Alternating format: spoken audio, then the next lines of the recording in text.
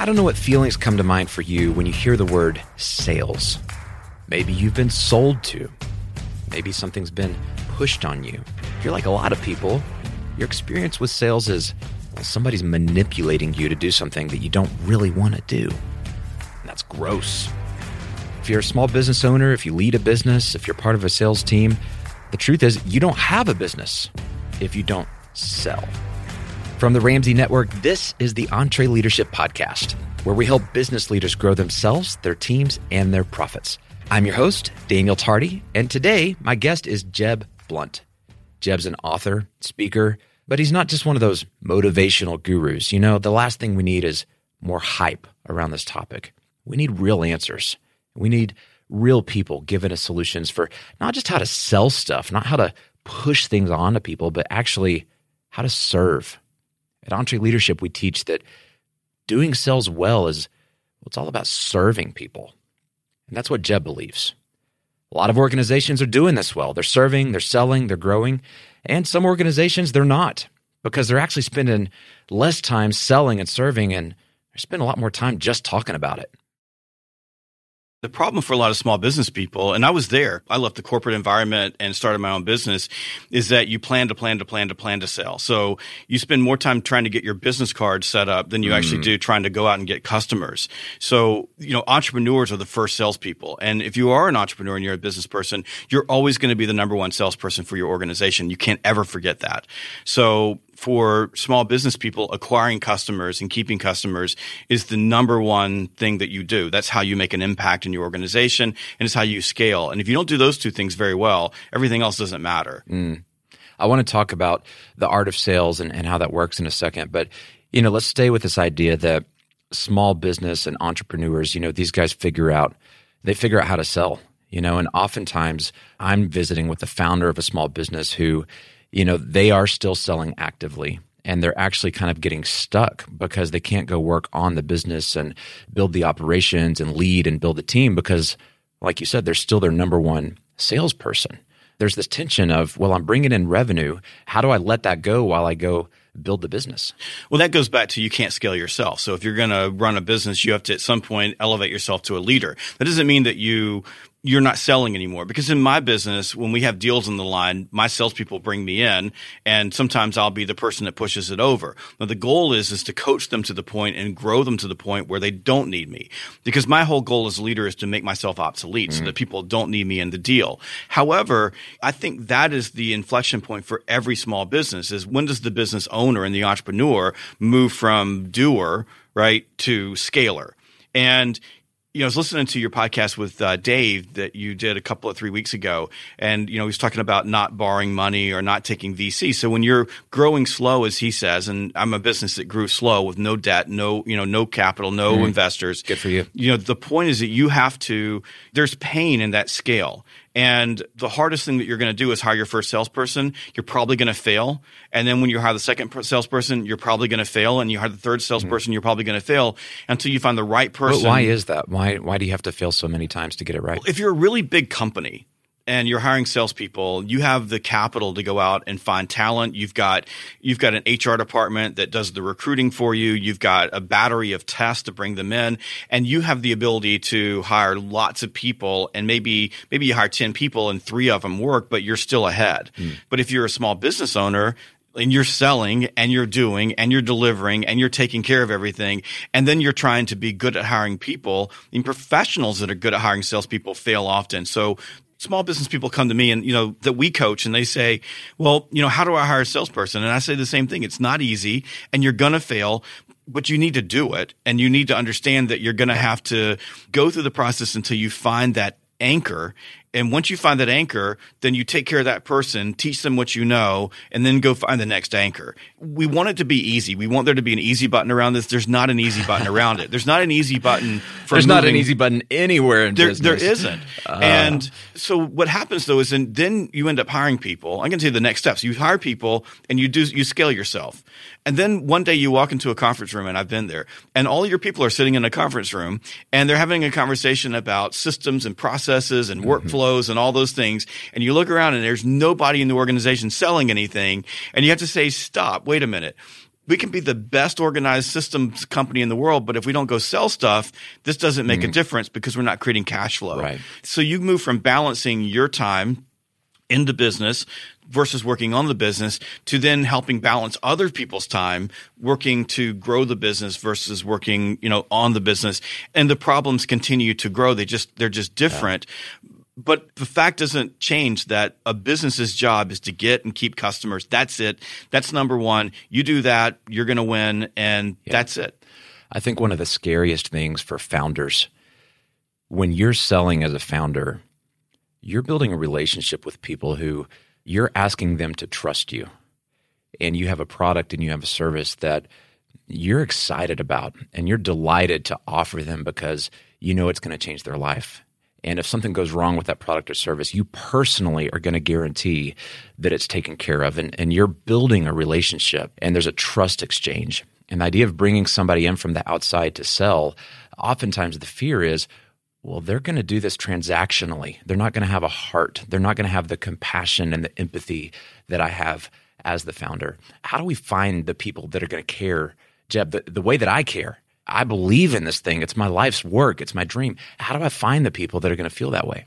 Well, my wife, who is our CFO and a wonderful leader in her own way, said to me back in 2011, because I was really frustrated because of this reason. And part of the frustration was that I built the business, and so I knew where everything was. And all the customers, they came to me because if I said it was going to happen, it was going to happen. And I would do whatever. If I had to not sleep for a week to take care of a customer, I would do that. And they become your friends. And they are there. And it's my reputation. It's what I believe. If I say it's going to happen, it's going to happen. And she said to me, you will never find people that will care about this business as you do ever. So quit trying. You're delusional if you think you're going to do that. You just need to find good people who are nice and kind and understand customer experience and know how to take care of people. And then you've got to train them and trust them. And you've got to start getting out of the way. And so one of the inflection moments, both in our marriage and in our business, because it was one of the first times where she really, from a business standpoint, became my mentor and helped me because I was so close to the business I couldn't see beyond it. And at the same time, she was right. And her words ring in my ears all the time as I'm dealing with people and I'm frustrated. And even yesterday, I left here and I was here at your conference speaking, and I got in my car and I was talking to my CSO and I was really, really frustrated. And before I made the phone call, I listened to her words and said, you're never going to find people that are going to care as much as you do. So instead of trying to will people to have that same level of passion, it's step back and lead and coach. So we have good people working for us, but they're not going to get it at the level of the entrepreneur or the leader. And it's delusional to believe that they will. And the truth is, in business and sales and life, you cannot be delusional and successful at the same time. That's true. So that awareness allows you to step back and say, okay, how can I coach this person so that the next time they face this issue, they know what steps to take. And then beyond that, recognizing that you cannot scale yourself, you cannot scale yourself. So even though when I take care of customers, it's a different level of taking care of customers. I can't take care of every customer. There's no way I can have a business that has many, many customers and do that. So what I had to do, and this was important, I had to let go. That took about 2 years, 24 months of letting go to let other people take care of customers that trusted and believed in me and trust them. And then at the same time, I had to pick and choose. So there's a handful of customers that I own and take care of, and there aren't any more. I don't have any more time to put into those customers. Well, it sounds like what you're saying is it takes time, maybe 2 years, maybe more, to develop the confidence that the results and the outcomes and how the customers are taken care of will be at the level that you expect, right? Your standards. And maybe confidence isn't the right word. Maybe it's trust. Because, the moment that you have confidence, you start moving into complacency. And if you move into complacency, you're moving into mediocrity. And so as a leader, I'm constantly paranoid that we're going to let a customer down. And we do. It happens. So I'm always looking for where in our system are we failing in customer experience. Because one of the things that I know to be true about business in general, whether you're a small business or big business, is in the sales process and in the service process, your customer's emotional experience working with you and your people is the most consistent predictor of outcome of any other variable. So what you're looking for are people having a great emotional experience. It doesn't mean that we're going to be perfect, but are they doing that? That's why I go back to, it's not about hiring people who can operate at the same level that I do or see things at the same level I do. It's hiring people that believe that delighting your customer and taking care of your customer, whether you're selling to them in the emotional experience of buying or you're servicing them, that they believe that's true. And Trisha on my team is like the most amazing human being. Like somebody calls her up and they got a problem. When they walk away, they're like, oh my God, I talked to Trisha. She's amazing. They send me notes. Like she's incredible. And we messed up, but they're happier because they spoke to her. And that's the kind of person that you want to bring on and not worry about whether everything's going to be perfect. Well, and sometimes they do it better than we would do it. You know, they have skill sets that we don't necessarily have. And I think as leaders, one of the best things we can do is, you know, we put people around us where we have deficits. I want to come back to this notion of, you know, nobody's going to care as much as you do, because to an extent, I certainly agree with that. I would say no one's ever going to have the same vantage point that you have as the founder. What we figured out at Ramsey Solutions is, while people may not care about the business as much as Dave, they do care as much about the mission we're on. That's true. And there's a difference in that greater purpose and people making a contribution to, hey, we believe in this mission to make a difference in the world. What's the difference between caring about the mission and just caring about the business, or maybe having a different vantage point? I think that's a really good separation. So caring about the business, and that's what Carrie, my wife, was talking about. Nobody's going to care as much about the business and the mechanics of growing the business and accelerating the business. What I have is people who care about the mission. Like our mission is advancing sales as a profession. My people live and die in making an impact in people's lives. And so they walk away and they feel great about it. Or we get a letter in that says, you know, you changed everything for our organization. And, you know, we get those from, you know, Fortune 100 companies all the way down to small businesses. That's what they live for. And I think that's the key. You have to help get people who understand the mission. And I think as a leader, you have to define the mission. So there can be no ambiguity in what your mission is. So once you define the mission, you've got to get people who follow that and believe that. And I think that's the key. At the same time, you also have to make sure that people know and believe that they're doing worthwhile work. So if they believe in their heart that what they're doing is making a difference, that makes all the difference in the world. So you said your mission is to grow and advance. Say it one more time. To advance sales as a profession. Sales as a profession. Depending on where you come from, when you hear the word sales, if you're like you and me, it's this magical, beautiful, wonderful thing where you're serving people. You're helping people get access to the things that improve the quality of their life or their business. And there's also a stigma around that word. So how do you define sales? Well, sales is, like I define it the way you said, is helping people. I mean, I'm solving problems. Problem solvers are the champions of the business world. If you just think about it that way, if you're an entrepreneur, what do? You go solve problems. People pay you for that. Right. So as a salesperson, your job is to go solve problems. But why is there a stigma around sales? Well, I mean, if you look at movies and TV and, you know, all the sales profession as a whole, I mean, if you look at everything that most people see, it's a cartoon character of what we actually do. And people don't necessarily like salespeople. Salespeople don't even like salespeople. Why? Because people like to buy, but they don't want to be sold. I mean, that's just a basic tenet of sales. So there's a stigma around the profession itself. And, you know, I listened to Mike Rowe talk about blue collar folks who are working in, say, plumbing or welding under the ocean or what have you, and there's a stigma around that, right? So do you want to be the person turning a wrench who's making $300,000 a year turning their wrench, or do you want to be a person who graduated from college with a poli-sci degree and you're working at Starbucks? And most people would pick the poli-sci degree because they see that as better. It's prestigious. Exactly.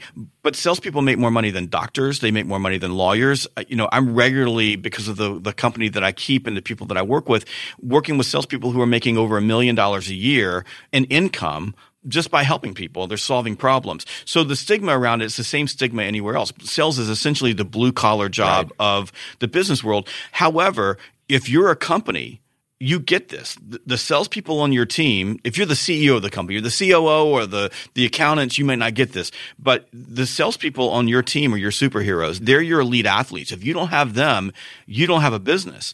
So there are people in organizations that get that and people that don't. There's also, if you think about and let's also clarify this. I mean, the money is a lot of fun, right? I mean, that the fact that your opportunity is not limited as a salesperson, I think that's fantastic. I think it's capitalistic. I think it's what, you know, if we could figure out how to put our receptionist on commission, we would do that, right? Because your raise is effective when you are. But here's what I figured out. I've been really fortunate to make a tremendous amount of money in sales. And most of that money, I don't really know where it is now. But what I do have, I keep this folder. It's people that are customers who I sold something to, and they send me a thank you note about how that thing changed their life and the difference that it made. I got a letter from a lady just the other day who they came to Entree Leadership. I sold them a ticket to their first event, I want to say 10 years ago. And she and her husband were stuck and they were broke. They were struggling. They came in. What we offered them helped them have these breakthroughs. And then fast forward 10 years, she lost her husband tragically just a few months ago. And she wrote this beautiful letter that brought me to tears that said, thank you for believing in us more than we believed in ourselves back then and dragging us into this thing. So we thought at the time that was actually a gift, to what now is our legacy for our family. Even though my husband's gone, I feel like I can do what we need to do to lead and drive this business forward generationally. And you can't put a price on that. The fulfillment, the beauty, the peace of mind as a salesperson when you believe in what you act. Now, we got to talk about that in a second. You have to believe in what you're doing, but so much more than the money I've found. I'm curious your journey on this, but the fulfillment of knowing you're helping people. Well, I think that's one of the things that separates people. So when we go back to the trades, right? So, I got a man crush on Mike Rowe, but he's a great guy. But he talks about the industrial arts and the pride that you get in doing a job and doing it well, no matter what the job is. And I think it translates the same way in sales. It's a craft of helping people solve a problem. So nothing that for me is more impactful than I walk through someone's, like in my old days, I could walk through their manufacturing plant and I can see things they can't see. Not because they're not, I'm better at them than they are. It's just that I have a different point of view. Fresh I'm eyes. like a consultant, right? So I'm able to show them something that changes everything in their organization and they follow up with a letter. And one of my favorite letters, very similar. It's not as heart, wrenching as that, but it was a CEO who in a meeting told me that all my competitors were the same and that he was sick and tired of dealing with my industry and all the things that happen with it. And I said, well, can you walk me around your place and just take me through and show me what's important to you? And he did. And I listened to him. And his biggest issue was he just didn't want his line shut down because it cost him and his employees money. So I said, I'm going to come back with a blueprint for how we'll never shut your line down. And if I do that, would that be interesting? And he said, yeah. So I came back with it. And we put it in place. It cost him a lot more money. And I've got this letter that he wrote me. And the first line is, you are right. All companies in your industry are not the same. And I have it framed and I hold on to it because it meant the world to me that we were able to change his mindset about what salespeople were and what service could be. What's cool about that is you get the money, you get the commission, but he gets the better end of the deal because he's got a lifetime of a better operation, right? His business is forever going to be changed as a result of what you provide. I think that's the key. It's when I was making about you can make more money in the sales profession than you can being a lawyer, right? Which is what I wanted to be until my dad, who's a lawyer, said, don't be a lawyer, go be in sales. You'll make more money. Trust me. So you don't ask me how I know that, right? So, but the point is that if you lead with money, and I think you're making this point, if you lead with money, you don't win. If you lead with help, if you lead with solve problems, you win. And that's how I've always approach sales. And I'll tell you a short story. I was out in Portland doing a training for a big insurance company. So I wrote a book called Sales EQ. And we have a lot of human influence frameworks in Sales EQ. So if you just think about sales is just getting a series of commitments. It's just asking people to comply with a request. So the way the brain works is pretty simple, and there's humans are predictable because of that. So I teach these things. So one of the guys grabs me and pulls me out and says, I worked for the CIA. And then when I retired, I came to work for this insurance company. And he goes, the things that you're teaching are the exact same things that we learned when I was in the CIA. So when we'd be interrogating somebody or trying to get someone to turn and get on our side. Because it's all psychology, It's all psychology. And he says, so what's the difference between that and what you're doing? I said, well, what you were doing was you were manipulating people because the outcome that you wanted was them to basically, turn or give you information. For me, I'm never, ever, ever, ever going to sell someone something that they don't need, don't want, is not the right thing for them. So the difference is that I'm not trying to accomplish the outcome of getting what I want. I'm trying to accomplish the outcome of getting what they want. You bring up a great point, and I can think of two situations that I've been in as a salesperson where I just felt gross. I thought that, this is borderline lacking integrity here. And one is trying to sell something to somebody that didn't actually need this thing, but I was using the psychology, the mechanics, borderline manipulation to go, whatever it takes, just get this product into their world, whether they actually need it or not. It's really not cool, right? No. That's not good. And then the other one is when I don't believe in the product or service. I mean, I've tried different things in sales prior to working at Ramsey where, it's the opportunity for me, that I get recruited and you're going to make great commission, and I get in there and I figure out this product's terrible, So talk about the idea of believing in what you do. Why is that so important if you're going to win long-term in sales? So this is one of the misnomers about selling. I'm going to try to take what you said, but I'm going to break it into a couple of pieces here. The misnomer is that you have to believe in your product in order to sell your product. So you have to love and be passionate about it. Well, that's true for a subset of people. Like you work for Ramsey. This is the top tier of education. Everybody knows that this organization is number one in its space. Well, there's a few hundred people that get to work here, but the rest of the people are not working at Ramsey. They're working someplace else. So same thing, if you work for Apple and you're in the Apple store and you're selling Apple, like you're selling the top tier. Right. A few people get to do that, but most people don't. Most people are selling mundane stuff.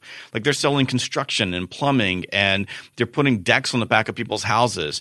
I sold industrial uniforms, not a sexy product. Okay. Right. So I didn't particularly wake up every day and was passionate about selling industrial uniforms. What I was passionate about was going into people's organizations and helping them solve problems that were related to what I did. So one of the biggest accounts that I sold was a big utility that needed to protect their people from arc flashes. So we put them into safety uniforms like Nomex. And it was fascinating getting in the middle of it. I had really no interest in Nomex. I mean, there wasn't a product that I got excited about. What I got excited about was the process of selling and helping my customer. But even in that case, you're doing something that matters. You would have to agree that just because it's mundane doesn't mean it doesn't matter. That's exactly right. But that's what I think that the problem is that we say those words like you got to be passionate about your product, and everybody's thinking, well, I need to find a company that's like the number one. Well, most people are selling for number two. Most people are. I think what we're talking about, though, that you can't find yourself in this situation as a salesperson is your product sucks. Yeah, that's or different. It's half butt, or it's not delivered with excellence. So you could have even a commodity that still represents excellence, and you have to be able to stand behind from an integrity standpoint. I believe in this thing, right? That's true with one exception. Every product has its flaw. Everything does. So if you think about it, right, what you're doing in sales is you are selling in an imperfect world, right, woven into the middle of all of this human relationships. So I sold a product. I sold industrial uniforms. It was not a perfect product, nor was it a perfect service. There were so many things that could go wrong. What I sold was, and what I believed in was that I knew that if it went wrong, there was somebody behind me that was going to fix it. The misnomer I see with salespeople is they expect everything to be perfect all the time. And I explained this. It's never going to be perfect. Even I think you're calling out the difference between yes, we never have perfection in any of our products or services. But as a salesperson, when you can say, you can count on me. Exactly. You can count on my organization, and we're going to do everything we can to get you a perfect experience. And when we don't, we're going to make it right. And when I'm sitting down with young salespeople, that's exactly what I teach them.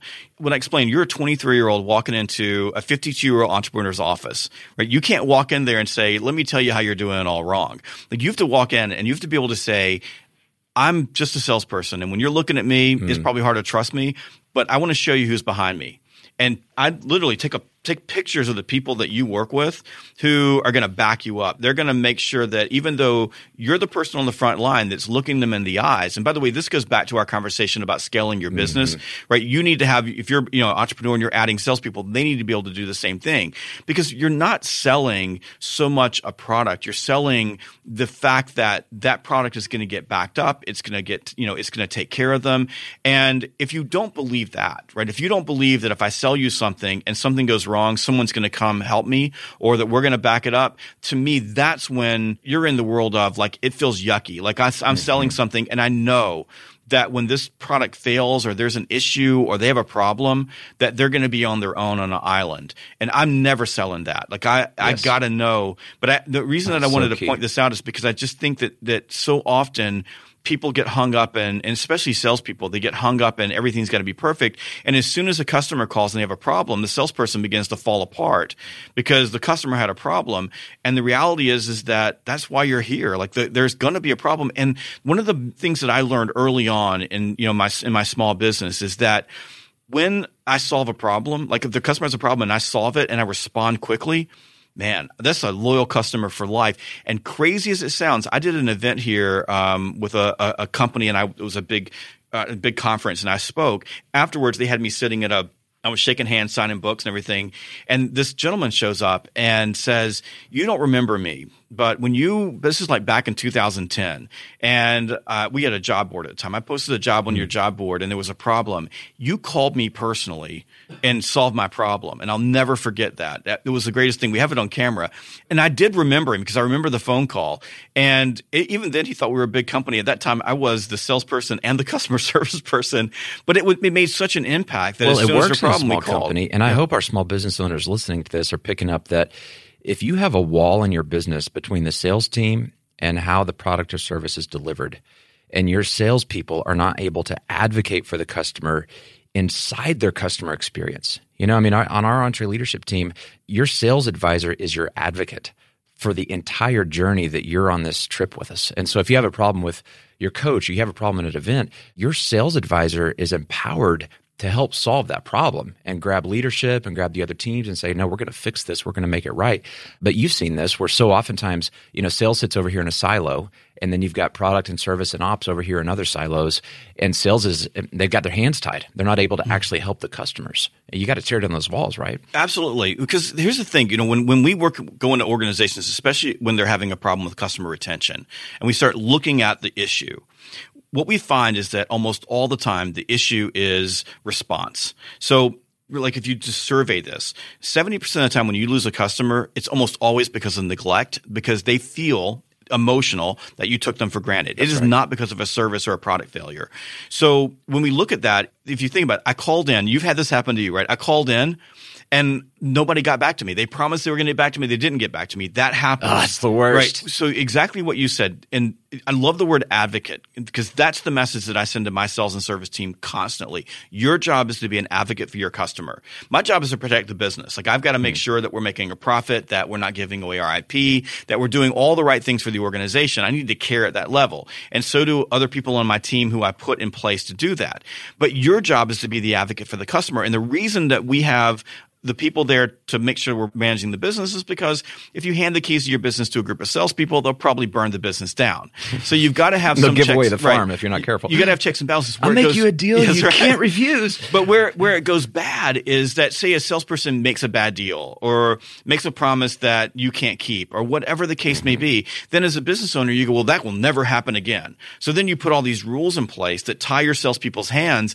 And when they're in a situation where they need to make their call to do the right thing for the customer. So our value statement, we'll do the right thing always. No matter what happens, we'll do the right thing. Even if it costs us money, we'll do the right thing. They need to be empowered to do that and know that it's going to be okay. While at the same time, we can't, abdicate our responsibility for making sure that we can make payroll. So you can't give away the farm without some checks and balances. Well, and I've found it, if you'll teach your sales team how the business works. Yes. If you say, guys, look, here's the tension we have to balance. We got to take great care of the customers. But, here's how profit happens. We have to charge enough. We have to keep our expenses down. I have found that if you'll invite people into that conversation and treat them like adults and assume they've gone through, seventh grade math and they understand that, revenues minus expenses can equal profits. Hey, it's really that simple. So let's all win together, because if we can't keep the bottom line profitable, we don't get to stay here and continue to help those customers that you love. It's kind of this education experience. Well, it's part of connecting people to the mission. So what you were talking about earlier, the difference between caring more about the business or understanding the mission. If you don't educate people about the business, that's a problem. So one of the things that we do in our organization is we have a scorecard that comes out every single month, and everybody in the organization, everybody gets it. I mean, from the person, like even the person who is mopping mopping our floors. Wow. That person gets it. Everybody does. What's on the scorecard? It's what we brought in. So here's what our revenue was. Here's our receivables. Here's our net income. So here's our profit or loss for the month. So what happened? If there was a loss, here's why. We were investing in something or doing whatever. And we grow that way. We cash forward everything.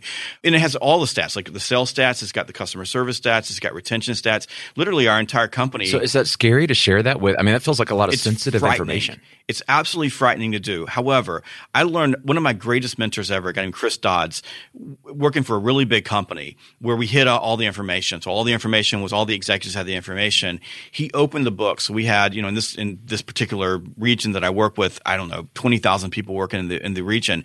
He did that. He came in as a leader. I got the opportunity to work for him, and he started sending everybody the reports. And suddenly, like, you just felt everybody kind of come together around one thing they understood. Now, we weren't sending out really super sensitive information. I mean, there's some information that we don't share.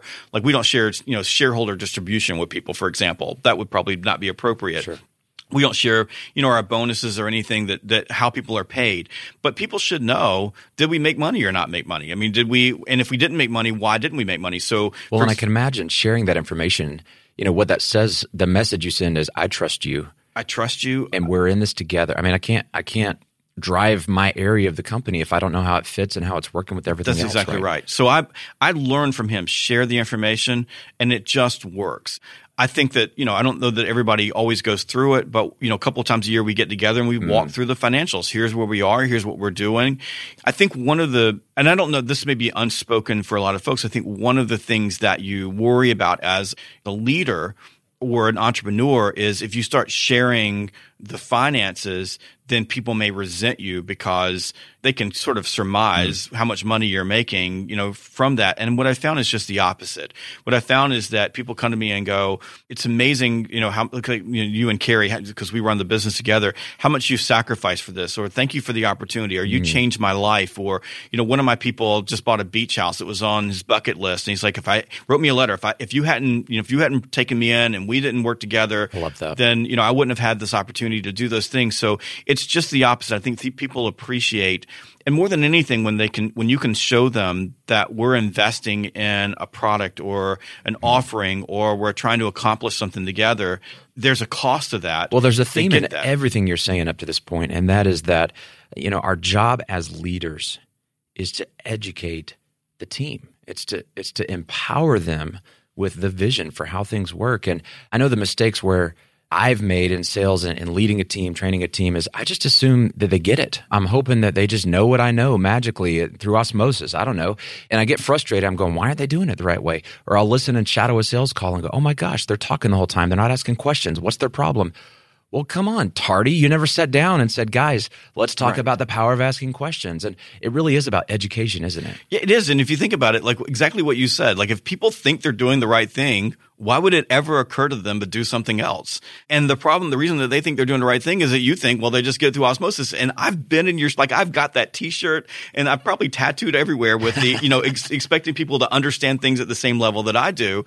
And I think even for a leader, and this is one of the reasons why, I think Ramsey's such a great organization, because you have coaches to help leaders. Sometimes you need that coach to help you gain the awareness that what you're doing is not helping your team. Because if you ask questions, and if you really think about it, right, great leadership is a language of questions. It's the questions that you ask that's way more important than what you say. So as you start asking questions, one of the things that I especially with salespeople and leaders, is my guess is that the person who is talking knows in their heart that they shouldn't be talking. They're just not aware enough of what they're doing to change it. So what you should be doing at the end of that is – they may not know what to do alternatively, right? Yeah, because what I would sit down and say is, listen, if you were in a sales call and the salesperson spent the entire time talking to you, how would you feel? And the person would say, I wouldn't like that very much at all. And I would say, well, how do you think the person that you just had a conversation with feels? And they would say, they probably didn't like that at all. Right. Like, what are you going to do the next time? I'm going to listen more. Okay, great. So then you can slowly change behavior. Well, and that's coaching. Right. That goes back to what we were talking about in terms of scaling. So you hire that first salesperson as an entrepreneur, the second salesperson entrepreneur.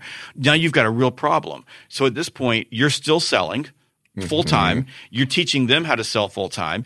You've got the problem that you and I both have, which is you're assuming that they get it at the same level that you do. And now you've got to be a coach. And the hardest role to play, whether you're an entrepreneur or you're just a hired sales manager, is playing the role of the leader and the coach and the doer all at the same time. It is the most difficult thing in the world to do. So we go back to there's no easy button. And for you as that leader, you just got to realize that there's going to be this period of just pure pain as you just get through the process of adding people and slotting people in until you can build them. Well, I'll tell you, it was painful for me. I think back when I was a salesperson and, I was blessed to just be really gifted with a lot of things that help in sales naturally, and I've been a sponge for all things sales my entire life, and I was exposed at an extremely early age. I was knocking on doors when I was, literally 12, 13 years old. That's just part of my journey, and I think I got my 10,000 hours in. Malcolm Gladwell talks about mastery in 10,000 hours. I probably had that before I graduated high school. It was just the place that I was born into and the family environment. And so much of my ability in sales, I'll tell you, Jeb, it's almost innate or subconscious, or it's an art that I've forgotten why I do it in that moment. It's almost become second nature. And my biggest struggle going from, being a top performing salesperson to being that coach that you're talking about, to training the team, is I couldn't figure out how to distill all this stuff that I just did from my gut. I didn't have processes. I didn't have manuals. And yet I was continuing to dunk the ball every time somebody would say, go sell this thing. And I just assumed people, well, if you don't know how to sell, you don't have it. And I didn't realize that I could train them and teach them. And I didn't even know what to train them and teach them. So I think a lot of small business owners and entrepreneurs can relate to this, where they're going, I sell because I just figure it out.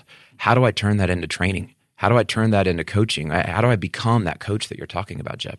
First of all, you got to learn how to be a coach. So you go back to asking great questions, being a good observer, slowing down just a little bit, not being so frustrated, which is a challenge when you're in a small business and everything is moving at the speed of light, and you're just holding on. I remember when we first started, I don't remember sleeping. I don't remember sleeping for years, but I just remember in the first 4 or 5 years of my business, just waking up with, night terrors, seeing myself, failing, and I could see it. So, I'd get up every morning and I'm driven, and that's a hard thing to do. But part of it's just slowing down and learning how to coach. So how do you define coaching? Well, coaching is typically in the moment, right? So for me, a coaching is in the moment. I'm having a conversation, and coaching is using questions to help people change. So if you just think about it as a leader, like my role as a leader is train, observe, coach, and follow up. And everything else is academic. So my goal is to spend time with my people doing this. So it's easy to spend time working on the mechanics of the business, getting into how many leads that we get in today or what have you. It's a lot harder to wake up every day and say the way that I'm going to make the greatest amount of impact is to spend time with my people. So for me, coaching is the process of helping people become aware of what they already know. So training is teaching people what they don't know. If people think they're doing the right thing and I ask them a question and I realize that they don't know it, I'm no longer coaching. I got to shift into training. I got to teach them. But if I'm asking a question and I know that they know the answer, maybe because I just taught them the skill or what have you, but they haven't actualized it yet. Coaching is creating that awareness, and it's getting people to see that there are more than one possibility. So let me give you an example. And this happens to business owners all the time. Because you've been selling since you were 13 years old, when you run into a sales issue or a problem in a deal or a negotiation issue, whatever, when you look at it, because you've got so much experience, you see a wide range of possibilities. There are a number of paths that you can go down. If you're new to sales or you're new to a business and you see a problem, all you see is this. And you've been there where someone's walking into your office or coming up to you and they're saying, I don't know what to do. I don't know what to do. And you're like, this is really easy. And you're like, why couldn't they figure this out? Because you have experience. So what coaching does is it compresses experience by opening people up to a wider array of possibilities. So one of the coaching questions I go, okay, what else could you do? What else could you do? So we put them all on the table and we go, okay, well, what would be the best path for you to take? So as they pick a path, as long as it's not going to break the business, I let them pick the path which empowers them to make a decision. Because that's really what I have to do as a business owner is I've got to get people to start making decisions without me. Because if they do, my business will scale. If I'm making all the decisions and every morning there's a line waiting in my office for me to hand out the orders for the day, and you can't scale that way. Hey, folks, I started Ramsey Solutions on a card table 30 years ago. Over that time, we had too many different systems, and they slowed us down. That's why we now use NetSuite. NetSuite works for us, and it'll make a difference for your business, too. Whether you're just starting out or you're well on your way to becoming a multi-million-dollar company, NetSuite can scale with you to help communicate across departments and plan ahead better. See, you know your day-to-day forward and backward, but stuff like analytics, accounting, human capital management, all that might be another story.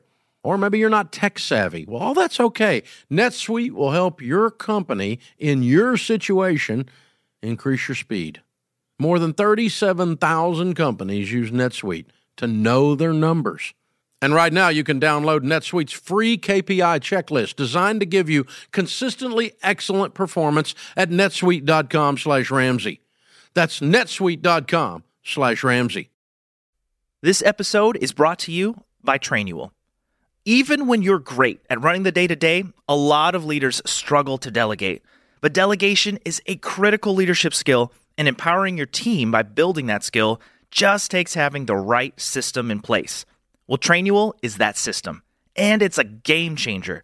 Trainual is an easy-to-use app that helps document and organize everything about your company in one place. Clear outlines for every role and responsibility, step-by-step training for all your SOPs and employee handbook content, an org chart and directory. You can build accountability tests. Employees can even use Trainual's powerful search to answer their own questions. Companies using Trainual are cutting training time and related costs by up to 75%. Get started with over 300 templates and their world-class support. It's time to get your entire team playing from the same playbook. Visit Trainual.com/Entree today for a demo and get 15% off your first year with code Entree15. That's 15% off at TRAINUAL.com/Entree with code ENTRE15. Well, and how powerful is that when you have their back on those decisions? I think one of the things we've got to do as leaders is advance as many decisions as possible to the front lines. But if they're not empowered to make those decisions, you're going to have that line out your office and you're never going to get your work done. And let's define empowerment, because I think we throw empowerment around all the time. It's like if you go to any HR group and there may be one here, like we empower our people.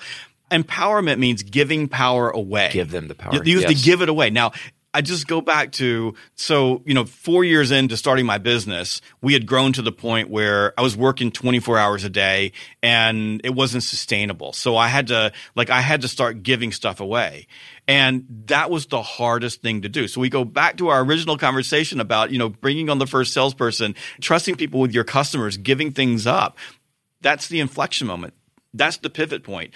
I empower people by giving power away. And that means that even in a situation where I'm coaching and I say, okay, what can we do? And they go, well, these are the things. I go, well, what do you think the best way of going is? And they say, I'm going to pick that. As long as it's not going to break the business, even if I think it's the wrong decision, right, I'll say, okay, well, go do that and then check back with me in 4 days and let me know how it worked out. Because you're investing what might be a wrong decision into this person learning and being a better asset for your organization. Exactly. And Jeb, I want to highlight a paradox in this that this is true, but when you say, okay, we got to give our power away, what's interesting is you can actually give the power away and you don't have less power. That's exactly right. The misnomer is that if I give the power away, well, then I don't have power. But in reality, we both now have more power because I've given you power I trust you to go do this thing. That's why, the greatest leadership lesson I ever learned from a guy named Roger McKee was your job as a leader is to make yourself obsolete. Because when you make yourself obsolete, because I remember he said that, I said, well, if I make myself obsolete, then you don't need me anymore. And he says, if you make yourself obsolete, there will always be something more important for you to do. So you'll rise. So you gain more power by giving it away because suddenly you're able to scale yourself, and you can scale yourself. Then you have time to think. Yes. Now, if you think about this as a business owner and a leader, time to think is the most important thing that you can do, because you're the person that's going to come up with the ideas, or at least take the ideas and that someone brings you and flesh it out. Oh, yeah. And this is so underrated. I hope people are hearing this, that your ability to think and have ideas as a leader, when you get paid for what you know and not what you do, that's the place to lead from. Absolutely. It's the key. And by the way, that's how you make your sales organization better. So I'll peel off a couple of weeks and just go think. And because I can go think, and sometimes it's on, 18-hour plane flights, but I can think the business is running, and then I'm able to look at the organization and say, okay, the way we're going to scale next is to do this, and how are we going to grow is to go here. And that's just difficult if you're trying to do everything for everyone all the time. One of my favorite pictures of a leader making themselves obsolete, the movie Moneyball. Have you seen it? Yes. Billy Beane, the character played by Brad Pitt. This team, the Oakland A's, they're in trouble. They haven't been winning at all. He comes in, he shakes everything up. He's out on the field. He's in the dugout, and they're trying to get traction. Eventually, they get a win, and everybody's freaked out, like, "Oh, we don't know we've never done that before." And then they get another win, and he starts moving himself out of the picture. And there's this incredible scene at the end of the movie where they've had this winning season, and they're going up against, I can't remember who the team is, but it's a pinnacle game, and they're gonna win the pennant. And Billy Beane, the manager, who has every right to sit anywhere in the stadium. He can sit in the dugout. He can sit right behind the plate. He drives out of the stadium, and he's on the interstate, and he turns on the radio to listen to the game because he knows at that point he's built the team. He's built the leadership. He's built the management. He's made himself obsolete. He doesn't have to be in there messing with it. And it's just this really sweet picture of, and again, I don't think you're saying be obsolete. You're obsolete on the task, so you free yourself up to do what only you can do, which is that critical thinking. Well, that's exactly right. It's not I'm no longer needed. It's just that my goal is to make people so good around me that they don't need me. And if they don't need me, then immediately we scale. And Moneyball is a wonderful lesson in Moneyball for leaders who are trying to scale and build a sales organization. And that is looking for the one or two numbers, the one or two data points that drive everything. So, in on-base percentage, for example, with Moneyball was a big deal. So if I got players that can get on base, if we get on base more often, then the statistical probability of getting home goes up exponentially because we have more people on base. It's a key metric. So one of the things about thinking is when you can look at your business and you can say, what are the key metrics that when I look at everything, every pipeline deal, every opportunity we bring in, what are the key metrics that move everything? I'll give you a great example of this because I was working with a CEO that they sell machines into manufacturing. And we were with this leadership group out in Arizona, and we were working through this type of thing. And I'm just asking questions. And by the way, the numbers were there. They were looking at the number every single day. And it turned out that they had a 70% close rate when they had one of their customers come to their location and do a demo of the machine. 70%. Wow. That's unheard of. So we were in the middle of this. I just asked the question, like, what's percent? What's percent? I'm just asking the question. So then I asked, okay, of the pipeline opportunities that you currently have into place, and they have a little, there's a data guy in the back, and he's pulling the stuff out of the CRM. What percentage of the pipeline opportunities have come in to do a demo? 10%. Now, you think about that, right? So if you looked at your business that way and said, if there's an inflection point in the sales process, when we cross this inflection point that leads to that level of winning, then how do I change the game in order to make sure that I'm getting on base more often? Well, this is so huge. Charles Duhigg in The Power of Habits, he talks about the idea of a keystone habit. Mm-hmm. And a keystone habit is something that when I do this, everything else automatically happens. And that's a keystone behavior. If you can get a customer, when a customer or a prospect in this case does X. Exactly. Everything else just flows. 70% closing rate from there is an incredible thing. So when when I look at sales, especially large organizations that have a high activity rate, my number one metric, my Moneyball, is the first appointment. So when I look at salespeople who have a high level of first appointments, I know they're going to be okay. It doesn't make a difference what else is going on because they're putting enough into the pipeline, first appointments, that there's going to be a flow through. And by the way, as a coach, if they're working on opportunities, there's something I can coach. I can work on it. If there's nothing in the pipeline, there's nothing I can coach. And if they're not putting anything new in, but they have a large pipeline, what I know is that they're spending all their time working on deals that are probably never going to close. Like there's some clue in there. So when I'm looking at salespeople as a coach and I'm looking at a group, if I see a high number of first-time appointments, the very next thing I look at is closing ratio. And if everything's okay, then I don't need to coach that person. I can go spend my time someplace else. So and every organization is different. There's no one-size-fits-all in sales. There never has been. I know a lot of it, small business especially, maybe they don't have the CRM, they don't have the data, they don't have the ability to kind of run analytics and have the data just jump up in front of your nose like that. If you don't have the systems or maybe the data is not there, first I would say you got to get the numbers, right? Because numbers tell you a story. But if you don't, how do you start finding those keystone habits even just organically? It's funny you say that because what I do as a consultant is, in my organization does as consultants, is we go to, and a lot of times, really big organizations that have all the data. They have all the tools, they have all the people, and they can't see it. So, we're literally walking in because we're asking questions as coaches. It's not uncommon for me to go work with a client and sit like on their sales floor for a week and say nothing and just take notes. I've had CEOs ask me, like, what do you think you're going to find? I say, I don't know.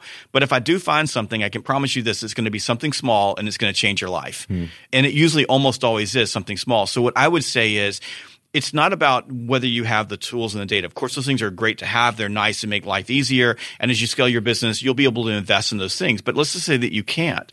I don't like walk into a business and use data. I walk into a business and use my ears and my eyes. Like I shut up and observe. If you just think about thinking, right? It's really hard for a business person to do that. And this is my MO. I go get a hard copy of the Wall Street Journal, a cup of coffee, and a yellow Lego pad, and I'll just sit and watch. And it's exactly the same thing that my consultants do. What are you watching for? I don't know. I don't walk in with an outcome defined, and that's the whole thing, right? Part of observing is that you have to be unobtrusive, so you have to stay out. Like you can't change what you're seeing, even though your presence there will change it, and you have to suspend your judgment. Like you have to let judgment go, because if you already decide what the outcome is, you're going to see that outcome. And that's making an assumption. And that doesn't mean that you're not going to make assumptions, because that's not possible as a human being. What it you means have to stay is really – you're saying you got to be really curious. Yeah, you have to be – it's exactly – I'm so glad we that do you this said that. Anytime we do we put out a lot of books here at Ramsey, as you can imagine. You've written a lot of books, and the book cover is a big deal. Yep. And so we'll do these split tests. We'll get 4. Our design team will bring down 4 options, and internally we'll go, oh, that's the best one right there. That's the best one. And then we'll put them out kind of on a split test and, float it out with a sample group. And every time, 1,000 people come back and they completely disagree with the one that we thought would be the winner, because, we're just like, we just don't know what people are going to like, and we live too close to our own problems. Yep. But if we judge it and we don't do that, kind of that product market fit, that testing, that validation, and that's kind of what you're doing when you sit there and you listen. It's all about curiosity. So the question that I ask is, how come? How come you do it that way? How can we do it this way? How can we do it that way? How can we do it that way? And I can give you story after story after story of the organizations in the last 13 years of being in business that I've walked into. And I ask those questions, and when I go sit down with the leadership group and say, and I don't tell them what the problem is. I go, how come you do this? Yeah. And they go, we're not doing it that way. And I go, let me show you the evidence. And they're like, you got to be kidding me. And they go, well, I don't understand why you would do it. So I ask the question in a way that gets them to start thinking. How hard is it in that moment to suspend what you know? Because you start here, you ask how come and how come 2 or 3 times, and you go, oh, I know how to fix this. Yet you bite your tongue and you keep asking and staying curious. What does it take to not judge or to not solution that in that moment?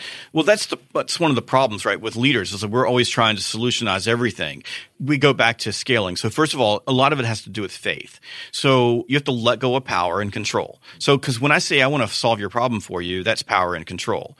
Now, part of that I learned by being married, right? So I learned that, if I come home and my wife says, hey, blah, blah, blah, blah, blah, problem with this, problem with that, what I did in the first 7, 8, 9 years of my marriage is I would tell her how to fix it. And it did not bring us any closer. I'm glad I'm not alone in this. So and then I learned, right, through a lot of introspection and a lot of prayer and a lot of effort, a lot of growth, that if I just shut up, then she would talk her way through whatever it was and almost always come up with a solution on her own. And then she felt better about me and more empowered and felt closer. And if she didn't know what the solution was, then she would ask me specifically, can you tell me what to do? But as leaders, as spouses, whatever the relationship, when we put the solution in there, it's almost like we take away the dignity of that other person getting to discover what's inside them and their own journey of getting to that solution themselves. But that's the heart of coaching, right? The heart of coaching is opening people up to possibilities, not telling them what the possibility is. No one grows if you tell them what to do. People grow by making mistakes. People grow by searching for the answers. So true. If they don't know the answer, right, that's training and that's teaching. And sometimes you have to do that. Like we're not asking questions of people and asking how come in an effort to terrorize them. I mean, this is not an effort to do that. And I think so much of this is faith. And that's a hard thing to put your arms around. There's no data around faith, but the faith that most people know what to do and the right thing to do most of the time. They just can't see it. And my job as a leader, as a coach, and as a consultant is to provoke awareness, because awareness is the mother of change, not do the change. So as a leader, like you asked me the question, if you wanted to see where Moneyball is in your organization, stop doing and start observing and become curious. Be a 3-year-old. Why do we do it that way? How can we do it like that? Because if you brought a 3-year-old in your office, they would go, how come the light looks like that? How come the carpet's that way? How come is this? That's what they would do. Why don't you ask the same thing about your business? You don't need data. You don't need a bunch of technology and software to be a great observer. And I just love that you said curiosity. That was just a moment where I just want to give you a big hug. Right? Because you got to be a sponge. You got to be curious. I think the time you get to a point where you're not curious anymore is right before the time you stop learning, and you stop learning, you stop growing, you start dying. You have to stay curious. So let's draw that back to sales. If you want to take one lesson out of that, 80% of sales, it's the same thing we do in coaching as selling, right? 80% of sales is discovery, 80%. And it's the one thing nobody ever talks about, right? We talk about prospecting, cold calling, and we talk about closing. Like those are the big things. Nobody talks about discovery. And discovery is everything. And what is discovery? Curiosity. It is asking questions. It is asking questions that help the person that you're having a conversation with think differently. It's provoking them to think, wow, maybe I need to change. Because in a lot of cases, the buyer is afraid. I mean, they're afraid of making a change because that's human. So if we're asking great questions, if we're learning about them, then as we start thinking about building a business case or building a proposal, we're building it based on what's important to them and what their business needs. And we're building it around them versus walking in and already having the solution. So, and this is what, back to your original question, why does sales have a bad name? Because so many salespeople skip that step and they walk in, they say, hello, want to buy. Well, and they just word vomit all over you. I love that you're talking about asking questions. We figured out with our sales team, the top closing ratios. We'll record calls and go back and kind of watch the game tape. And we started tracking, this is one of those key metrics, percentage of time that our sales advisor is speaking versus listening. And the highest closing ratios, most of the time, that sales advisor, if you record 30-minute phone call, it's maybe 10 or 15% of the time that they're talking, because they're asking and tell me more, and why is that a problem for you, and what would it look like if that wasn't a problem? Tell me about success for your business and that discovery process. But people are listening to us. We're talking the whole time because we're on a podcast. But if you and I were on a phone call right now with a prospect, we'd be listening probably 10 times more than we're actually speaking. Am I right? Absolutely. And I want you to think about this. There are 5 questions that your customer or prospect is asking of you in every interaction. Do I like you? Do you listen to me? Do you make me feel important? Do you get me? And do you understand me? And do I trust and believe you? And the easiest way to be likable is say those again. That's really good. Do I like you? Do you listen to me? Do you make me feel important? Do you get me in my problems? Do you understand me? Right? And do I trust and believe you? The easiest way to be likable is to listen. Like the people that you like the most in your life are the people that listen to you. That's why I have a happy marriage, and I've been married to the same woman, or I've been with the same woman since we were in high school. At some point, I learned to shut up and start listening. I didn't do it for a long time, but I did. And if you want to make someone feel important or significant, what do? Like you listen to what they're having to say. And the need for significance or important is so insatiable in human beings that when you sit down and ask questions and listen to another human being, you give them the greatest gift that you can give another human being. Like you give them your attention. And when you do that in sales, what happens is they begin to like you more. Yes. And when we just break sales down, like people are buying on emotion first. It's likability. Right. And it is that. But we think likability is, giving them a compliment or talking or all those type of things. Slick or using big words. Right. It's just shutting up. And if you think about it, like if I were to ask you a question, think about the person in your life that you would describe like this person gets me like no other person gets me. Like that's the most important relationship in your life. Well, the same thing happens in sales. If I'm having a conversation with you and listening to you and I come back with a business case or proposal that maps out for you, right, a solution that you define, not me, you did. You think, wow, this person really gets me and right? Well, that's Once a great they get practical you, exercise is to go, okay, who in my life really gets me? Exactly. And really cares about me. And then you go, well, what do they do? How do they behave? Exactly. And when I behave that way with my prospects, they're going to feel the same way. Hey, Jeb, in our final thoughts here, just in the last couple of minutes as we wrap up, I'm a small business owner. I'm listening to this podcast. I've been driving in on my commute, and I'm coming into the office right now. And I'm about to walk in and talk to my sales team. What's the first best step that I can take today that's going to start to take all this and maybe move us towards a better future as a sales organization? I think that if I were going to just give you one thing, and this is going to sound really strange, it is to take a deep breath and relax and start thinking differently about your sales team. So if you treat your sales team like they're your elite athletes, they'll begin believing that they're elite athletes. And so much of what we do in sales, because the work is so difficult, is around a belief system. So for you as the leader, what I would start doing is start like basically going in and telling them how important they are. And then the very next thing you should do is exactly what we just explained. I would take a step back from everything that you're doing and I would start observing. I would start watching. I would let people fail from time to time. I mean, don't let people break your business failure, but allow them to fail. And then really start taking a look at the business, the sales business itself and see, just do a diagnosis or an audit on what you're doing. And then once you do that, then my very next thing would be think about what you can do to raise the level of performance. You explained this with your sales team. We went and listened to the calls, and we found that people who did this are doing this. Okay, we'll do the same thing in your business. That didn't require data. You just listened to the calls. Yeah. So go back and watch what's happening and listen. Go out with them in the field. Don't sit in your office. Go be with your salespeople. I promise you that the information that you're seeking will reveal itself in that moment. And once you have that, then you'll be able to build a plan for how do you move to the next step, move to the next step, move to the next step. That's the key. Well, one of the 6 drivers of a peak performing EntreLeadership company is profit. We believe that profit is the thing that fuels your business, that you invest back into your mission. And you can't be profitable if you don't master sales, if you don't have a sales mindset, not just with your sales team, but everybody in the organization, and embracing this idea of continuing to improve in this area. And you guys have just heard an incredible conversation with lots of gold on exactly how to do that. Jeb, thank you so much. This has been such a joy, and I know our listeners will get great value out of what we've heard today. Well, thank you so much for having me on. Yeah. I'm so grateful. Thank you. Well, hey, what a fun conversation. And I love this topic. I'm proud to call myself a salesperson, and you should be too. Because if you're not proud to be in sales, it just means you're doing it wrong. And today we heard some incredible things from Jeb about how to do it more right. I love that he said, just relax. Just relax. Don't overthink it. Be a human. Have a heart.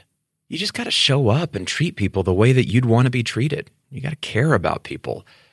Sales is really, at the end of the day, it's just a process that you go through to help people solve the problems they have.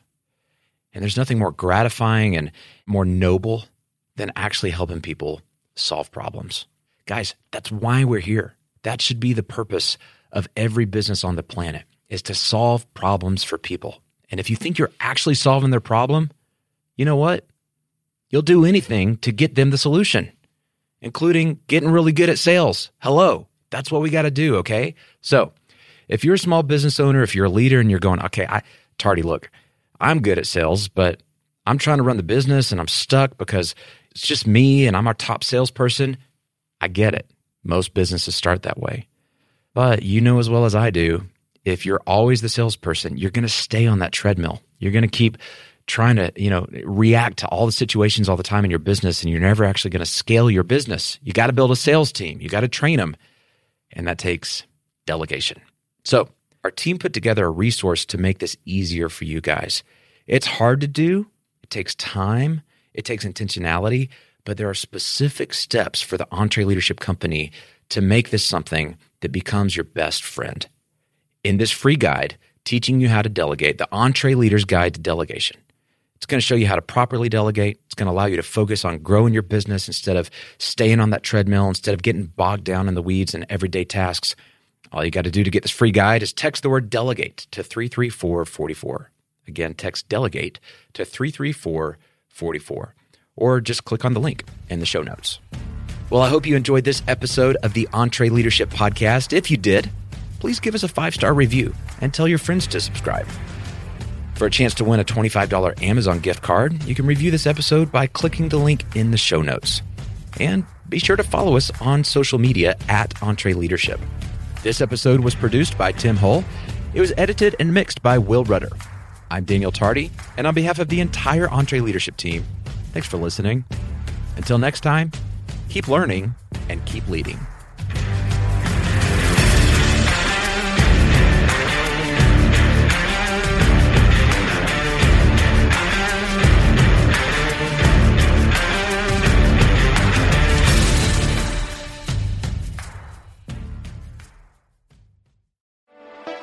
If you enjoy this podcast, you should check out other great podcasts from the Ramsey Network, like The Rachel Cruze Show. Hey guys, it's Rachel Cruze, and I'm so excited to tell you about my podcast. A lot of people are living paycheck to paycheck. They're in debt. They don't even know where to begin, but they have this need, this want to get in control of their money. And if that's you, you have come to the right spot. So in each episode, you're going to get a ton of inspiration and practical advice. If you've not subscribed to the Rachel Cruze Show podcast, make sure you do it today. To hear full episodes, just search Rachel Cruze wherever you listen to podcasts or go to RamseySolutions.com/shows.